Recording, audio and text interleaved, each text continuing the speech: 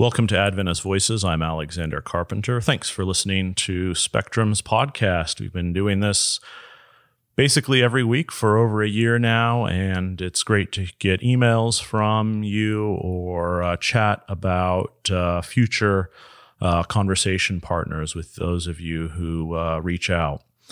This week, I'm honored to be sharing a conversation that I had with Rick Rawson about healthcare and its future and what role it can play in the social realities of today. Rick Rawson is the president of the Adventist Health Institution partnership with Rideout in Northern California, and he has over 30 years of healthcare experience. He was the president and CEO of the Feather River Hospital in Paradise, CEO at Loma Linda University Medical Center in Murrieta, and was the president and CEO over several hospitals and dozens of clinics in Central California.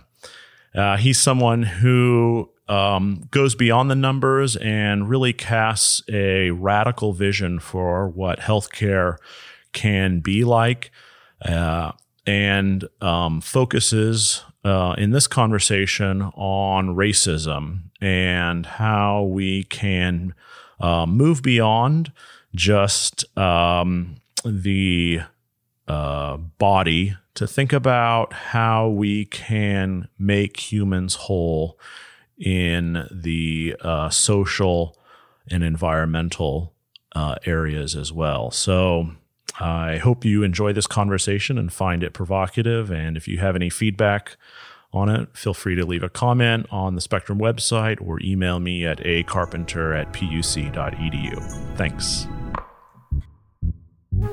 Yes, I knew Sister White. We will not fear. The kingdom is alive. The kingdom's on the move with the poor and the meek and the hungry and the lonely. I'll never forget it. Welcome back to Adventist Voices. I'm Alexander Carpenter, and I'm joined by my friend, Rick Rawson. Thanks so much for talking with the Spectrum community today. Oh, you're welcome.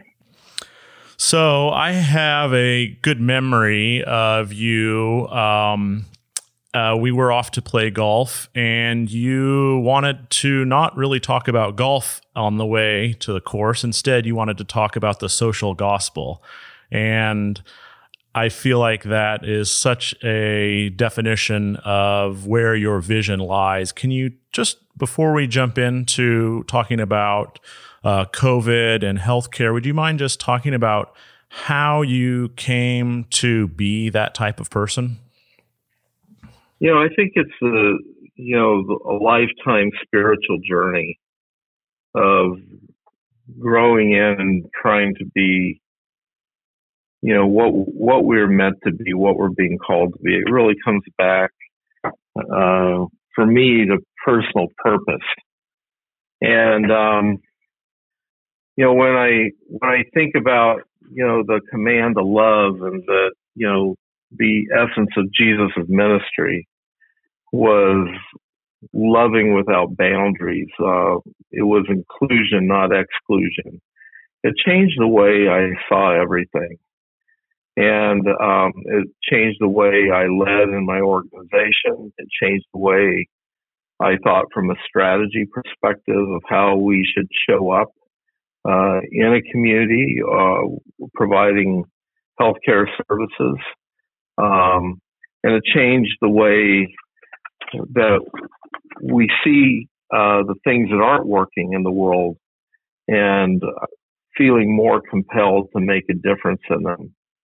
But most of all, how do we as representatives of God, as followers of God, and from my perspective as a Seventh-day Adventist, how do we represent the character of God in what we do? And learning and growing into that is the work of a lifetime. But that to me informs everything. and it challenges everything because that pushes us out of our comfort zones. It really pushes us out in many ways of our traditional competencies to better understand what does that mean as we face a world, a hurting world, a divided world, a place where people are excluded or not included, and working even in the healthcare industry in a system that doesn't work as it should and could be much better in terms of connecting and loving people. Yeah, I love that you're willing to both critique and also to create along with that vision. Do you mind if we just check in and see how you're doing? I know that you have been impacted by a couple of things, of course, the coronavirus. And would you mind just talking about how that's been going for the people that you work with and the institution you lead? Right. So, here in Yuba City and Marysville, or what we call the Yuba Sutter region of Northern California, we're located about 30 miles north of Sacramento. We have an opportunity to serve a diverse community here. And I think as Adventist Health is engaged in this community, we've had a lot of opportunities to really understand what it means to live our mission, our mission of living God's love by inspiring health, wholeness, and hope. And being a fairly new hospital, a new community to Adventist Health, it's been a great journey to watch how our teams and staff at this hospital have really begun to personally resonate with that mission in a way that is impactful to them as individuals. I think it gave their work new context. And, a lot of that's been challenged significantly with the coronavirus pandemic that we've had to deal with this year. And, we've been through a lot of change in the last couple of years. But when this came, obviously, this was deeply impactful to our country, to every sector of our economy, and really to the healthcare system in general. Resiliency is an issue that we think about, self-care, spiritual care for ourselves as well as for our coworkers. One of the things with coronavirus that's frustrating for healthcare professionals is there's just not a lot they can do. They can do what they can to help keep people alive, to keep people healthy, and hope their bodies fight this off. But compared to what they're able to do for other diseases with antibiotics and things like that, it's been very frustrating for them to deal with. So we've put a lot of effort on thinking through issues around resiliency.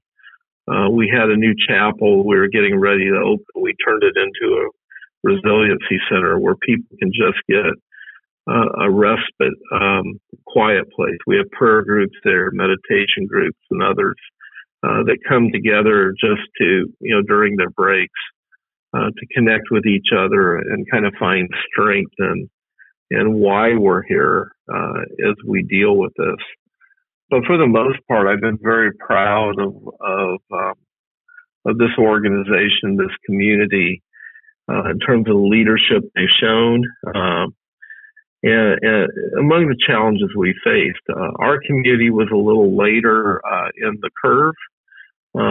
It certainly hit Southern California and obviously New York and other areas before it got here. But one of the things we experienced here was a lot of controversy. A lot of people didn't believe it was real, that it was a hoax. There was a lot of controversy over mask wearing, and then when we reopened up the first time, I think people felt there was no danger, and then that's when we began to see the spike in cases and the deaths that we have had to experience here in this community. One of the interesting things through that experience was that a lot of the early debate in the community that many of our elected officials had to deal with was arguments over public health orders and mask wearing.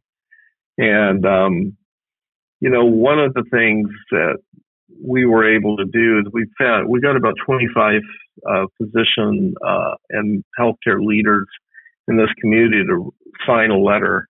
And at that time, the whole issue of social distancing, mask, and public health orders was about compliance versus freedom. Mm-hmm. And what we did was basically tell our story that, we're dealing with people right now in the hospital. I would say over the last 6 weeks, we've had between 20 and 30 COVID positive patients in our hospital at any given time. And we wrote this letter to the community that I think really shifted the dialogue to a large degree. And that is that wearing masks and social distancing is not about compliance with an order. It's not about giving up our personal freedom, but it's an act of love and compassion to our neighbors, to our friends, to our family, and then our community. And I think that helped us as a community turn a corner a little bit. I was just proud to be part of that. That's great. I like that reframing. America's communities are so interesting once you dig deep into them. The sort of surface fights spill away, and you find these really interesting characteristics that are connected to where the immigrants who founded the communities or live in the communities or are coming to the communities these days bring with them. And so I know in your community you have a large South Indian population. Many folks are of the Sikh faith. And I'm just curious how you lead a Adventist healthcare organization that ministers to folks who come to it with a very different set of beliefs. What sort of common ground do you find? So, that part is fascinating because I think when Adventist Health first affiliated with Ride Out, there was a concern on part of the board that being sectarian or a faith-based or faith-driven organization, that we would be exclusionary towards the diversity in our community. As you mentioned, probably a third of our population here is from the Punjab, and most are of the Sikh faith. And I think there was some concern that that would be left out. But our view of our mission and the gospel of Jesus was one of inclusion.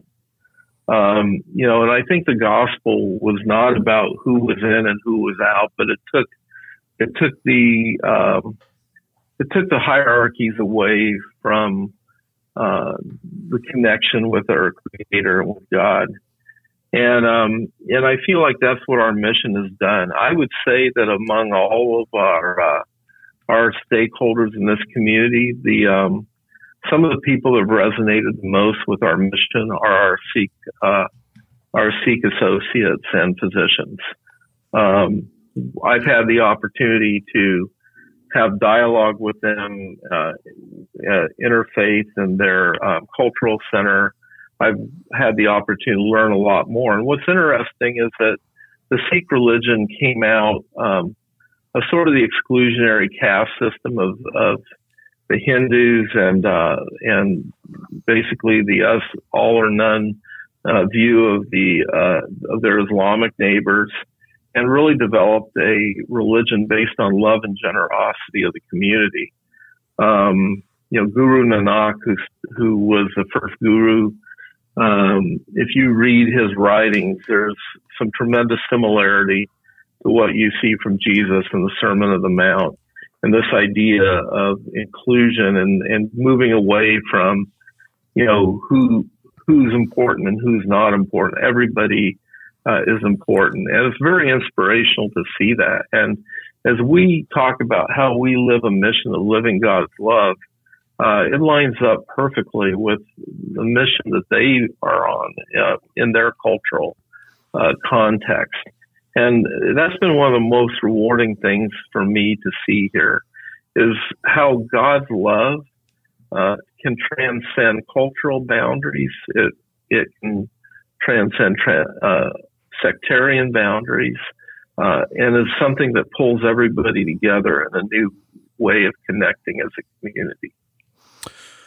Wow. Thank you for going into detail. I love that you have taken the time to read some of the writings of your community there. You mentioned in your first discussion about how you understand the social gospel, you use this term, work of a lifetime, which I thought was you kind of slipped in there. And of course, it reminded me of theology courses and Adventist thought, in which we learn that sanctification is, of course, the work of a lifetime. But you were using it in a much broader context. And, one of the I think the things that is part of that sanctification work is understanding racism and the way that it's structured throughout American society. And that includes healthcare.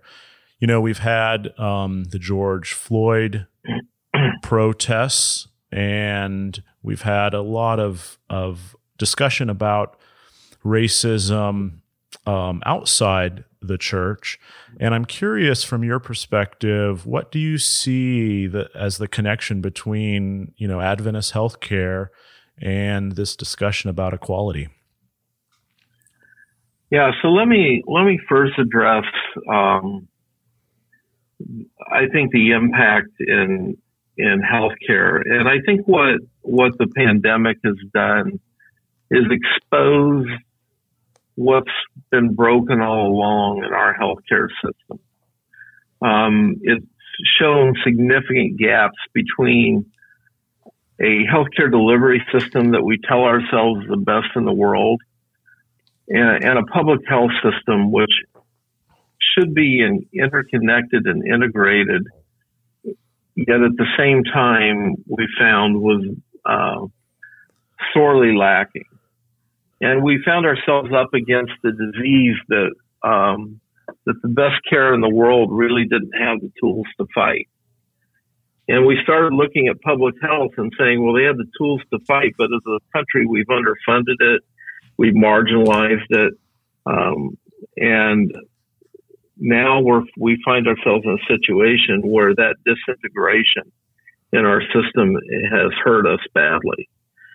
What it also exposed is something that many of us have been aware of, but there probably has not been enough awareness made or discussion of, because it makes us uncomfortable, and that is the health inequity and health disparities that we see in our healthcare system.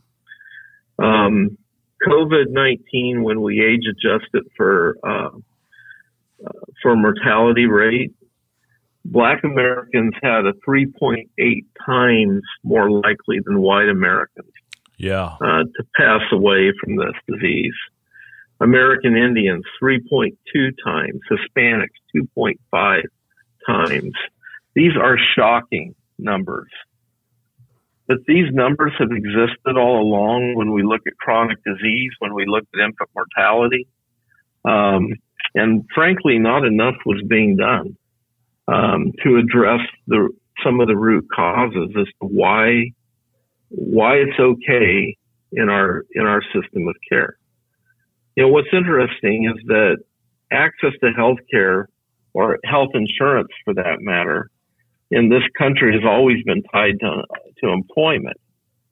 And so without employment, especially males, prior to expansion of Medicaid programs in certain states under the ACA, healthcare was not accessible, especially preventive healthcare that helped prevent chronic conditions.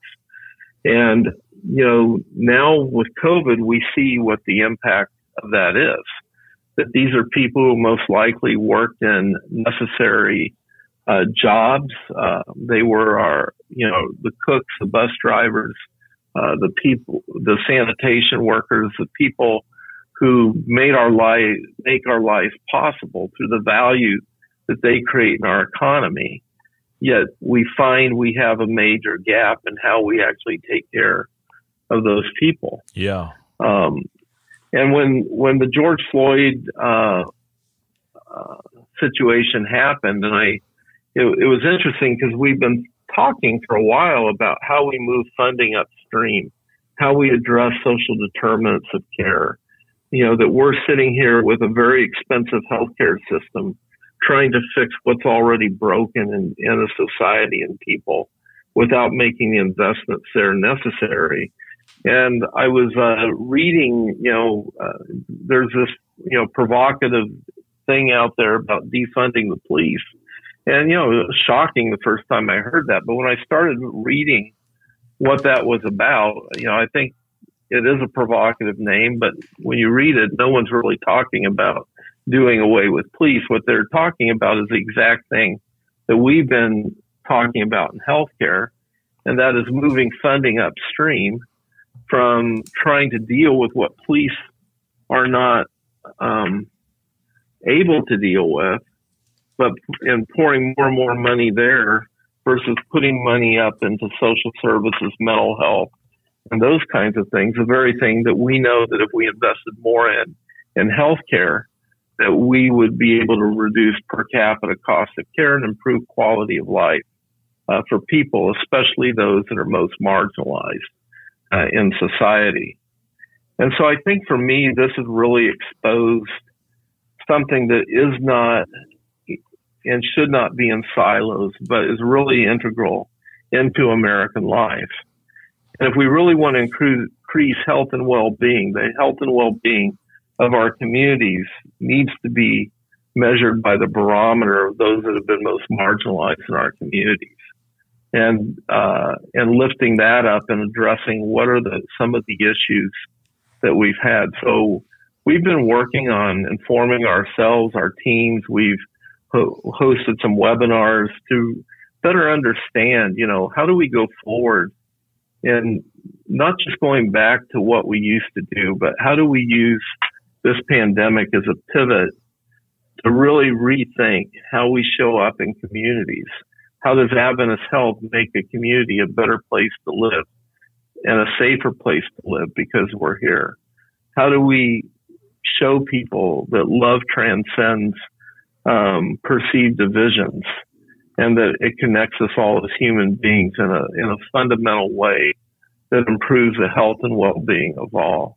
How do we become richer because of the connections and diversity we have in a community, versus keeping ourselves behind fences and gates in essence, putting ourselves in our own self-imposed prisons to create an illusion of safety? Wow. Well, do I hear you saying defund healthcare? I think we have to think of healthcare very differently. Sure. We've built up a system around buildings and expensive equipment, and expert model, to the exclusion of building a system around what is that adds value to the human being. If you're sick, we add a lot of value. If you're in a car accident, if you need heart surgery, there's a lot we can do to keep you alive, to save your life. But I think many more people in our communities are suffering from mental health issues, not knowing what to do when their kids start isolating. How people experiencing homelessness are being impacted by the way our economy allocates its resources. How do we think differently that healthcare is about what adds value to the human life versus what adds value to our business models that are there helping people? we turned what should have been the most relational product in the economy into a transactional model. And I think what we've got to do and what our mission calls us to do is completely rethink our business model to a relational model of care. 200 people come into our emergency department here today. That's 200 opportunities to build relationship for a lifetime, in which we can maybe add value to the health and well-being of people's lives before they need us for acute care. And, I'm haunted often by how many times we let that opportunity get by us. And I think what our growth and our mission has to be is when we talk about living God's love by inspiring health, wholeness, and hope. How do we bring that to everybody, regardless of their social standing, their racial background, their cultural situation? Because God's love is transcendent to all of that. And we, as agents of that, need to do a better job of learning what that means. Wow. Well, I really resonate with the vision you're casting there, and I think I'm on board with your defund agenda. Yeah, I think it's a way of moving money where it creates more value. I don't think anybody, wants to do away with hospitals. Obviously that's the business that we're in. But, I can tell you a lot of people end up in our hospital because the services they needed at some point, weeks or months before, were not available to them, or they didn't know how to access them. Sure. That's what we need to do a better job of. Well, it's been great talking with you. My final question is, since you talk about this mission, the last word in that mission is hope. And I'm curious, as you look at the landscape of Adventism and its health message connected to its institutions, what gives you hope out there? What do you see changing maybe in the church that offers you a sense that the work that you do will be carried on into the future and make a difference? I think what gives me hope is that a lot of the divisions we suffer from, either within petty conflicts in the church, or competing visions of what the church is or what the church should be, whether it's the political landscape of the country we live in, that seems to be getting more and more divided, to realize where our identity is. How we all have a list of identities, but being children of God, being human beings, is that number one identity. And it needs to transcend all the other ways we define ourselves. And I think once we really see that our connection with other human beings comes before anything else, and any other affiliation we have or identity we claim that separates us from love, that separates us from living God's love in our interactions with others, that becomes exclusionary of how we're special or better than others. Anything like that, I think, takes us away, farther and farther away from the heart of God. And I think it's being close to the heart of God that we begin to transmute His love into all our interactions. And those barriers and those divisions fall away because we're living into that hope. To me, that hope of that connection of being an effective agent to others, to building better communities, more loving communities, that gives me a lot of hope.